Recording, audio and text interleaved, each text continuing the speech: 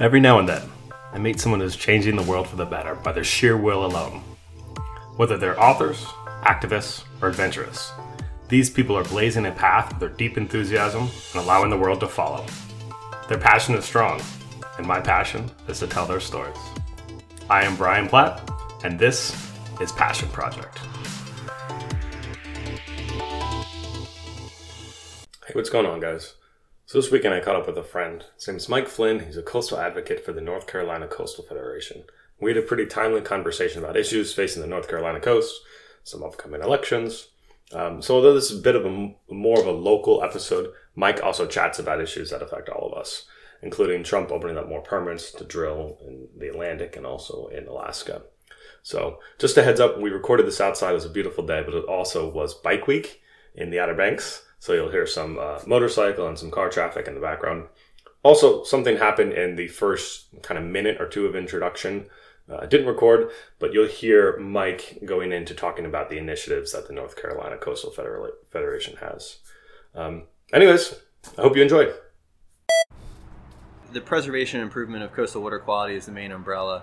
And all of our other goals will fall underneath protection of water quality, including the advancement of the oyster restoration efforts, oyster mariculture. We see that as a kind of a win-win-win, improving the water quality, providing habitat, and also supporting a strong coastal economy as well. Additionally, we're working on advancing construction of living shorelines, using those as more of kind of environmentally friendly technique.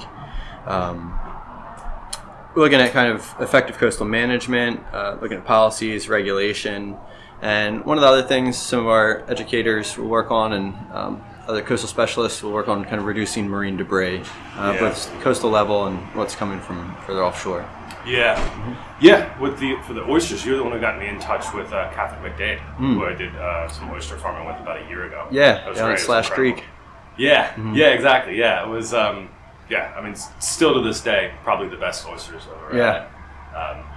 Well, cool. Well, so you've been with them with the North Carolina Coastal Federation for about a little bit over a year, almost 2 at this point. Yeah, September of this year will be 2. Nice, awesome. So in what capacity are you? Do you work with them? So the federation's kind of set up with 3 pillars here. Initially, they were an advocacy organization dealing with the proposal to move forward with peat mining on the mainland here. So they kind of got concerned about the implications that peat mining would have. Peat mining. Off the coast, yeah. That was on the mainland there. They looked at an area that had a lot of peat, and they use it as an energy source and fertilizer, and they saw some degradation of water quality that would result in that. So that was kind of how the organization got started. So advocacy had really been kind of the introduction of the Federation, but we also work on education, just general education from young students to the general public, and then restoration. So restoration, education, and advocacy are the 3 main pillars of the Federation, and I serve as the coastal advocate. So just trying, when there's issues that would address or either threaten or degrade coastal water quality, is providing that information out to the public and seeing how they can get engaged and take action. Yeah, man. That would be my primary responsibility. This, the Outer Banks in particular, which is where we are right now, but North Carolina is, and they should be, very protective of their coast. You can see anywhere from, here to Raleigh. Mm-hmm. People are seem very aware of what's happening. But even on top of that, there's still, like you were talking before this, there's things change so rapidly, especially with this new administration.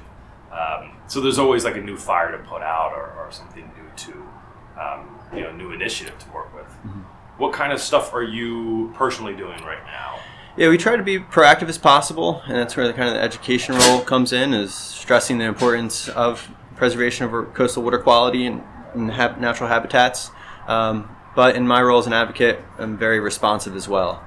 And so one of the things that had kind of come to the forefront was that the Trump administration had issued an executive order in 2017 to supersede the existing 5-year program that the Bureau of Ocean Energy Management develops to offer oil and gas lease sales in our federal waters. So he's kind of resetting it. Resetting the clock there, yeah. We're currently working under the 2017 to 2022 program. And when that executive order came out, we wanted to develop a program that would operate under years 2019 to 2024. And he's, in addition to resetting, he's like greatly expanded. Very much so, yeah. So currently we're seeing lease sales being offered in the central and western part of the Gulf, and there's one scheduled for Cook Inlet in Alaska. When the draft proposed program came out in January 2018, it offered more than 90% of our national waters to oil and gas lease sales. And they're divided in planning areas, and so we had seen the North, Mid, South Atlantic, the Straits of Florida, all of the Gulf except for the Eastern Gulf, which is in a moratorium until 2022, the entire West Coast, and then all of Alaska as well. And we had gone from 11 lease sales under the current program, 10 of those being in the Gulf, 1 being in Cook Inlet in Alaska. So I think about 47 lease sales would be proposed under that draft proposed program. And to be clear, you guys were advocating against the 11. The 11 was? Primarily for the Coastal Federation, we respond to mostly state level Okay, issues. So we would hope to see responsible policies and practices in the Gulf to prevent future catastrophic spill that occurred in the Deepwater Horizon spill. But primarily what was of concern was that the Atlantic Outer Continental Shelf was being included in this plan. And so we saw that as a direct threat to improving and preserving coastal water qualities in North Carolina waters. Is it being included in this newer one? Currently, yes. Yeah. So that draft proposed program was released in January of 2018, and that initiated a 60-day public comment period, which closed in March. Thereafter, the Bureau of Ocean Energy Management is going to review all of those comments and then develop a proposed program. Once that is released, that will initiate a 90-day comment period. And again, the agency would go through and review all of those comments that would be provided thereafter, and then they would develop a final program. Once that is released, that initiates a 60-day comment period, but only the President and Congress have the opportunity to comment thereafter. And then once that 60-day comment period closes, it would be published in the Federal Register and become law. Okay, so there's still time to... Yes, and so right now, currently this is a very timely issue. We had been anticipating the release of the proposed program sometime January of 2019, and so we're 4 months now of waiting. We keep telling everybody to say, hey, we think it's going to happen now. We think it's going to happen now. It's getting a little chicken little at this point. Yeah. There had been a few things that had come about. Secretary Zinke resigned in December. The Deputy Secretary, David Bernhardt, became the acting secretary for a period of time. He went through confirmation hearings and was confirmed just 2 weeks ago.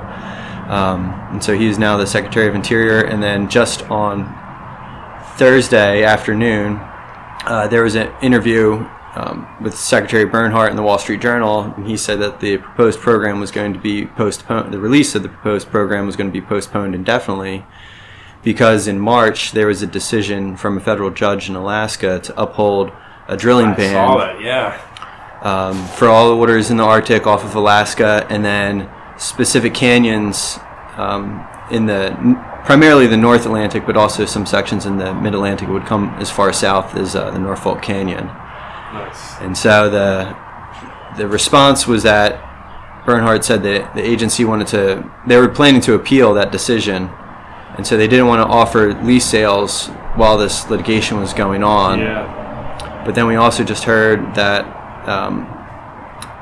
and they were thinking about waiting until the results of the 2020 election before they would move forward on this process.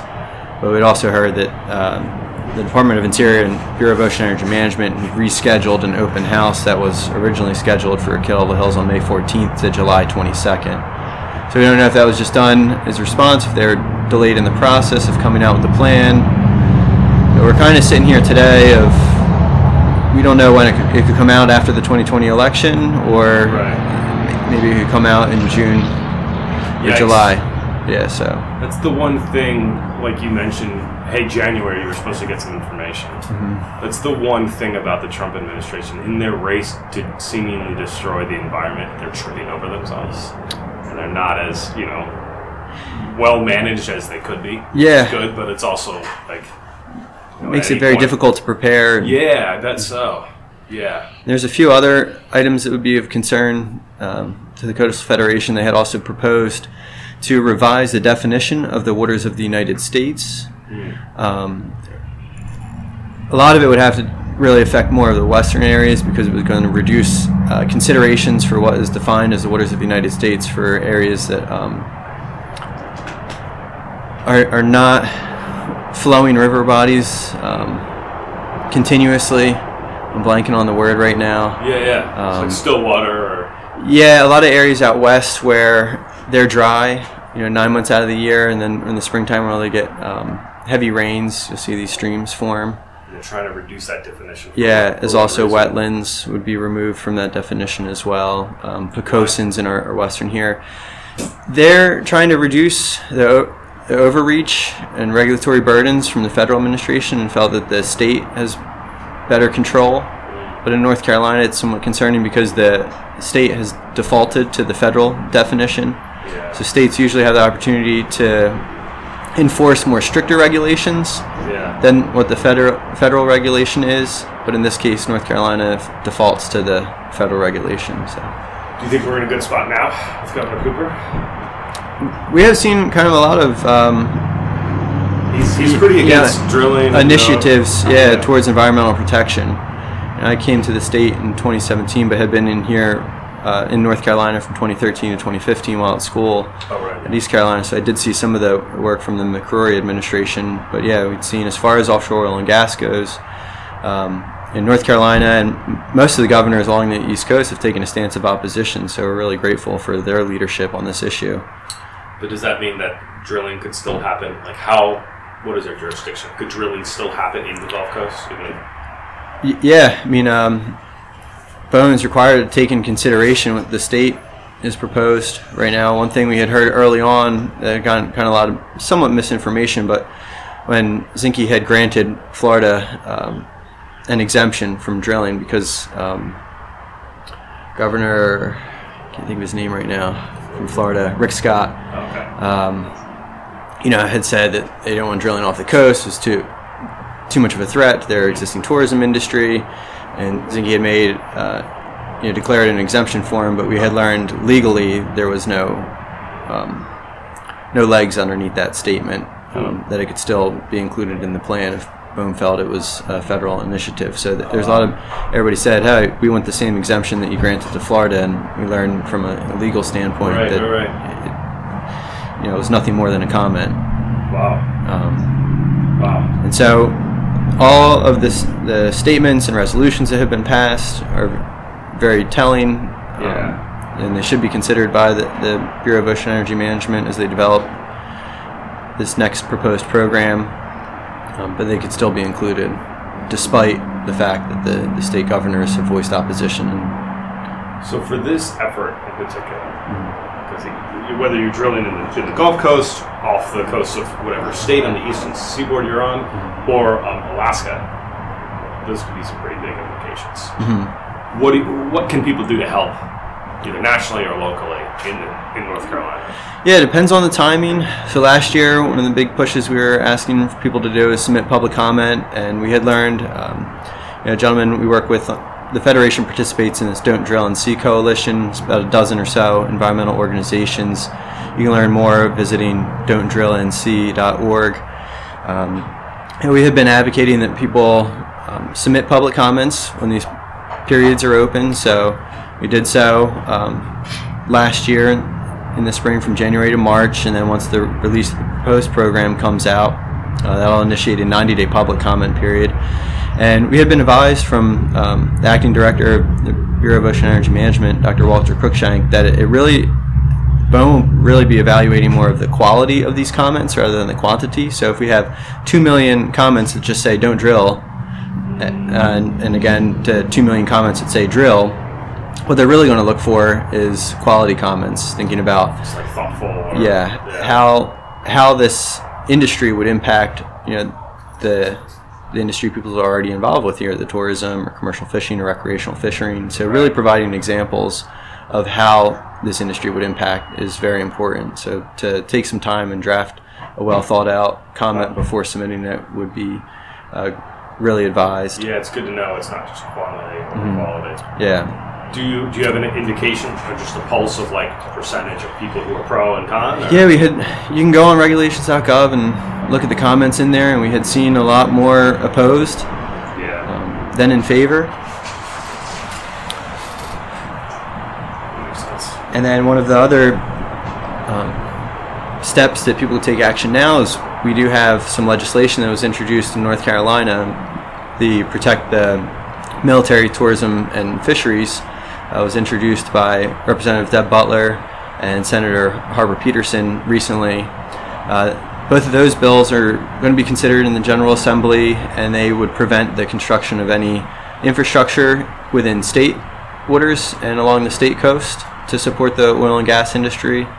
The Coastal Resources Commission had just met April 17th and 18th, and they adopted a resolution opposing any offshore exploration for oil and gas as well as production. Oh, okay. And so from public standpoint, what they could do is contact their representatives in both the House and Senate and ask them to support those bills that were introduced to the General Assembly. That would be strongly encouraged if they wanted to take a stance of opposition. Yeah, absolutely. And then at the federal level, we're in somewhat of a unique position here along the Outer Banks, is that Congressman Walter Jones passed away this year, and he had been an advocate opposing offshore oil and gas industry, and he passed away, and now there's going to be a special election. Actually, it will be held on April 30th. So there are a lot of candidates, just two that I'm aware of that have taken public stances of opposition. It would be Richard Bugh and Dana Outlaw. Richard Bugh is a retired Marine, and Dana Outlaw is the current mayor of New Bern. And looking at over all of their candidate campaign pages, they were the only two who I had seen actually post anything about opposing offshore oil and gas. So awesome. You have the ability, to vote someone who would oppose offshore oil and gas exploration and development. And those would be the two candidates. We had seen, actually taking a similar stance. And we also have some federal legislation that was introduced. Representative Donald McEachin in Virginia had introduced the Defend Our Coast Act. He also introduced it last year, and that would remove the Mid-Atlantic from future considerations in any offshore oil and gas leasing programs. The whole Mid-Atlantic. So the whole Mid-Atlantic, yeah. And Walter Jones had been a co-sponsor of that bill. And we've seen some other similar legislation.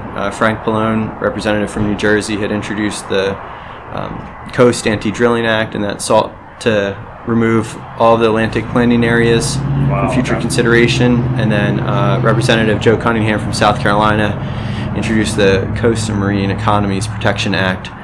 He had introduced another bill previously, the Coastal Economies Protection Act, and that just sought to remove the planning areas for the next 10 years, and then he actually introduced the bill that would do it in perpetuity here. So that would really, I learned in the Outer Banks, they had been going through this song and dance since the 80s of if it's included, it's deemed too environmentally sensitive, is removed. And so supporting that legislation at the federal level and removing these areas entirely from future considerations, I think, is our most effective that seems to be the public trend. That seems to be the trend of thought with the public, but also with the local area. Mm-hmm. I'm wondering who is really, other than the Trump administration, who is really pushing to drill in this area? Actually, during the development of the 2017 to 2022 program, when President Barack Obama was in office, the Mid-Atlantic and portions of the South Atlantic were included in that draft proposed program at that time. So they had been included previously, and then a lot of people came out. BOEM held an open house here in the Outer Banks, and the same thing was going to happen this round. And I think they had about 500, 600 people come out to rally against it. As they reviewed kind of more of the environmental impacts, they deemed that it was too environmentally sensitive, and so it was ultimately removed from this current program we're operating in. So it had been considered recently. Okay. So it's kind of something that's, like you said, it's always been on the table, but people have been resilient enough to stop it, at least, to kind of take it off the table. Interesting. Yeah. It seems like that's something that most people can get behind, whether you're a conservationist or you rely on the ocean for livelihood. Well, cool. So what other, you work on a few different initiatives. What else are you working on? Yeah, the one thing I really enjoyed working at the Federation so far is it just hasn't been environmental protection. It's also kind of trying to look at our economy holistically and looking at the dollars that are generated from both tourism but also our fishing industry, and more recently we've been looking at the development of our shellfish mariculture industry. Yeah. Primarily oysters in North Carolina. Seen a lot of development in Virginia and in Maryland as well too. We had seen kind of the decline of the blue crab population lead to shifting gears towards mariculture industries. There have been some grant programs that had provided opportunities for crabbers if they wanted to start up shellfish mariculture industries. Cool. They would do Maryland? Yeah, they would do some low interest loan programs for them so they could get started. Nice. Kind of supplement their income. Nice. And so you'd seen the advance of the oyster industry to the north of us for about a decade or so. And when you compare the acreage of waters where this could be done to North Carolina, we see that there's huge gains. Yeah. And we're kind of defining North Carolina has the potential to become the Napa Valley of oysters. I'm waiting for that to happen. I would be excited for that. Yeah. But yeah, it's crazy. Like I've interviewed people who have oyster farms. I've volunteered a little bit, and it changes the taste of the oyster changes within a couple hundred yards. Yeah. You kind of drive down and have 40 different oysters in 30 miles. Yeah. It is wild.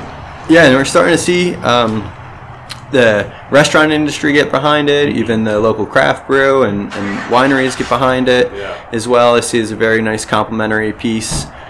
People could go on these oyster trail tours and, like you said, sample a few oysters that are grown here, match it with a beer or a wine that are grown regionally or produced regionally, and travel along the whole 300-mile coast here. There's so much potential. But yeah, like you were saying, it's not being harnessed as much here. Like a friend of mine lives and works in a restaurant in Charleston, and a lot of his oysters come from Virginia. Right. So completely skipping anything south of the Virginia line. Yeah. So North Carolina's got tons of opportunity to create sustainable seafood that's actually like the only version of farming that's good, actively good for the environment. Yeah. And delicious still. So. Yeah, and there's been some hurdles that I think are being overcome now. There's been the Federation has been developing these blueprints. Again, 5-year programs. I think they have done, the first one came out in 2008, so they're on their third edition now. Okay. Kind of collaborating with academia, state government, and other nonprofits in the area who are trying to advance more oyster farming efforts throughout the state. And they do so in 3 different ways: through the construction of sanctuaries. So they have the Senator Gene Preston Sanctuary is a large site where they'll bring loose oyster shell and sometimes marl, which is like a limestone type of rock, and develop these sanctuary sites. Where's that? Where's that one? In the Pamlico Sound. Okay, cool. Yep. A little closer to the central part of the coast. Okay. There, but that'll act as kind of a breeding ground. Yeah, for sure. So you can't harvest the oysters that are grown in these sanctuaries, but you can do hook and line fishing over them. So they have become popular recreational fishing spots because they provide such great habitat in the area, great fishing grounds. And then they'll do culch planting. So you think of the sanctuary sites as kind of the mothership, and then we'll have these culch planting sites nearby in areas where. That's been a lot of fun that's come by. Just start that over again. So we'll have our sanctuary sites, which act as like the mothership. There's no harvest on it, but they would produce seed, and then we'll have culch planting sites around it in strategic locations where the currents would provide some of that seed and distribute it over these areas where they bring out shell and marl, and as the larvae passes over these culch planting sites, eventually hopefully they'll settle and become small juvenile spat, and those areas you can harvest wild oysters off of those sites. So those are kind of the 2 main initiatives. They have sanctuaries and then culch planting sites. Oh wow, okay, so sanctuaries are obviously sanctuaries, but culch planting you can actually harvest. Yep. That's great. Yeah, so we have 2. We have a wild harvest and then the farm raised oysters here. And so a lot of times the wild harvest you'll see more as kind of the clusters that they would use for oyster roast, things like that, whereas the farm-raised oysters are more for the half-shell market. You would go and get a half dozen raw oysters and see it grown more for a prettier shell. I was going to say they're handsome shells. Yeah. They really are. Well, yeah, that's great. I mean, that's a really cool trend, and like you said, the way it's coupled with craft breweries or branding itself as the Napa Valley of North Carolina. Excuse me, the Napa Valley of for oysters. I think that's a genius way of going about it. So with you, in what capacity are you? So one thing we're paying attention to is trying to overcome some of the legislative hurdles that may make it a little more maybe cost prohibitive for someone to enter into the industry. Right now, there had been a limit on the acreage that somebody can lease. Gotcha. So they could lease to 10 acres for a total of 5 sites, so they could lease up to 50 acres. And on somebody who is interested maybe in growing not for the half-shell market, but the shucking market, they might want to lease a larger amount of acres, make it a little more cost-effective for somebody to be working these areas. Yeah. But there is concern from the public side. We want to see appropriate siting that is going to reduce any user's conflict. So if this area is heavily traveled by people using personal watercrafts, we don't want to see any accidents on the water here if they might run over some cages. And then also view shed concerns for people who purchased not in my backyard. a waterfront home, and they don't want to see oyster cages out there. Some people may view that favorably as seeing this delicious and oyster that's grown right in my backyard, but others might not so. So they're working to develop these shellfish enterprise areas in North Carolina, which will take into a variety of considerations of habitat that would be suitable for these operations, but also take into consideration some existing user conflict areas, and they would go in and site these areas. So right now, somebody who's interested in starting up a oyster farm just kind of goes out and identifies a site, and then we would work with the Division of Marine Fisheries to say, hey, I want to lease this area, and they would go out and do a survey. Is that how it works? The person can just go out and say, I want to... Say, this is the area that I'm looking for. Yeah, it's in public trust waters. And then the Division of Marine Fisheries would go out and do a survey. Wow. And then eventually they would offer the lease to them.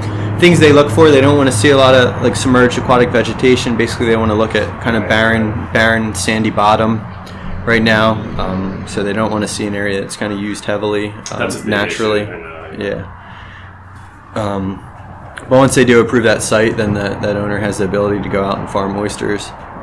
And so moving forward with the shellfish enterprise areas would kind of help to scope things out initially and potentially avoid conflict in the beginning here. And so there's a bill being introduced by Representative Pat McElrath from Craven County, and I think we're going to see that get approved this year in the General Assembly. Last year, Senator Bill Cook had introduced another bill, but there are some concerns about the lease acre size and the state requirement. So somebody from out of state could have potentially leased areas in state public trust waters. Gotcha. So that was something that was of concern. They didn't want to see a larger seafood industry from elsewhere come in and profit from state property.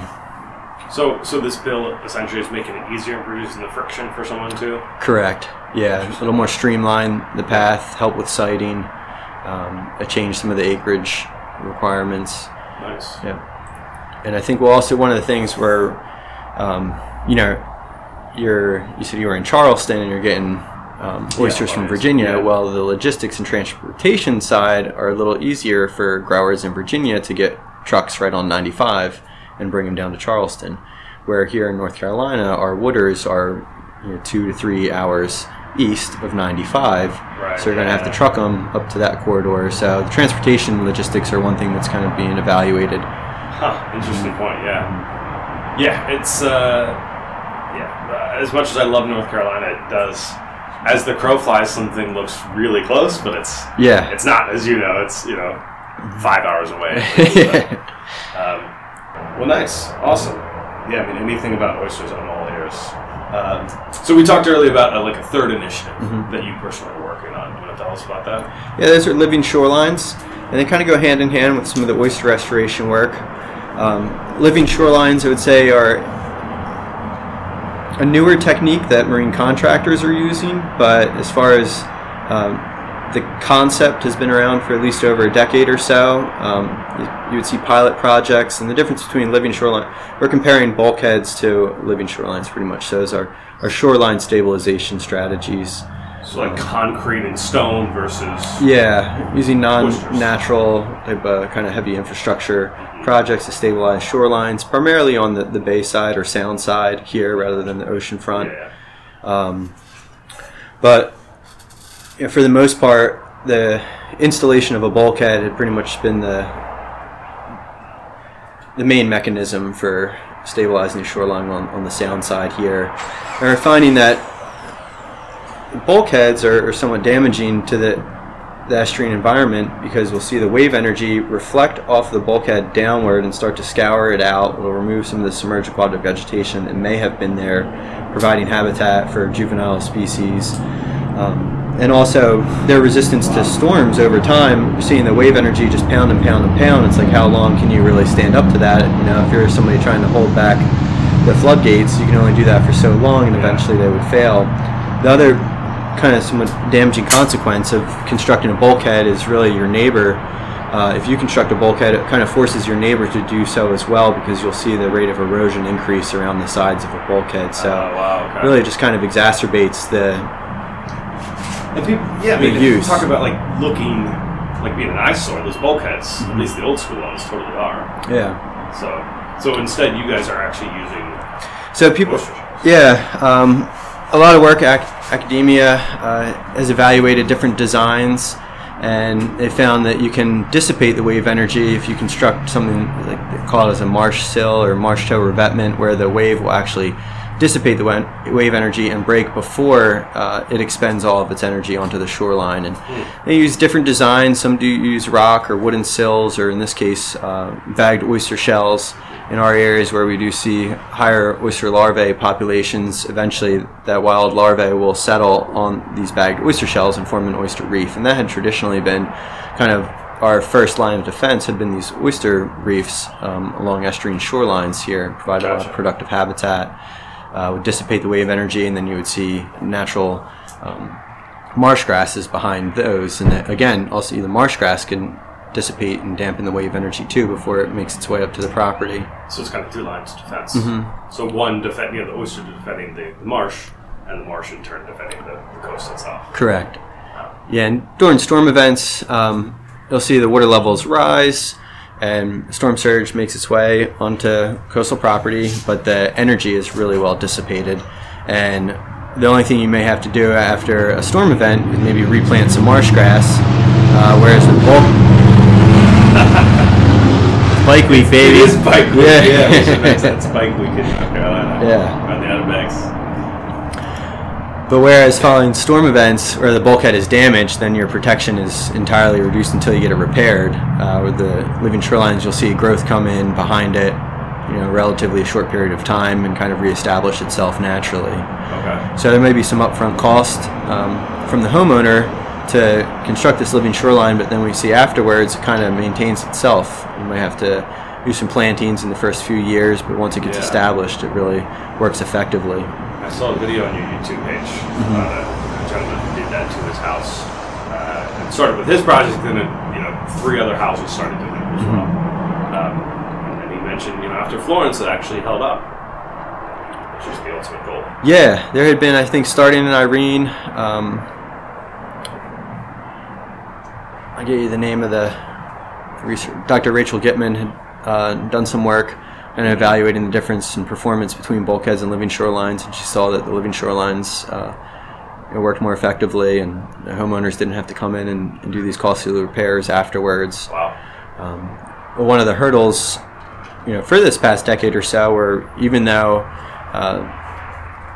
research projects were identifying that living shorelines were a more effective way to reduce coastal erosion, can actually spur and advance accretion of sediment over time as the sediment falls out of the wave when it breaks over these living shorelines, and create more marsh and advance the marsh over time. There had been kind of some hurdles as far as the permitting process goes, because somebody could get a bulkhead permitted literally in weeks, sometimes even days. Oh, yeah. Whereas if I wanted to construct a living shoreline, it could take months or even up to really a year. So one of the big pieces of news that just came out of the Coastal Resources Commission meeting was that they finally adopted a general permit for the construction of marsh sills in North Carolina, which will expedite the permitting time that a homeowner would have to go through. Nice. Interesting.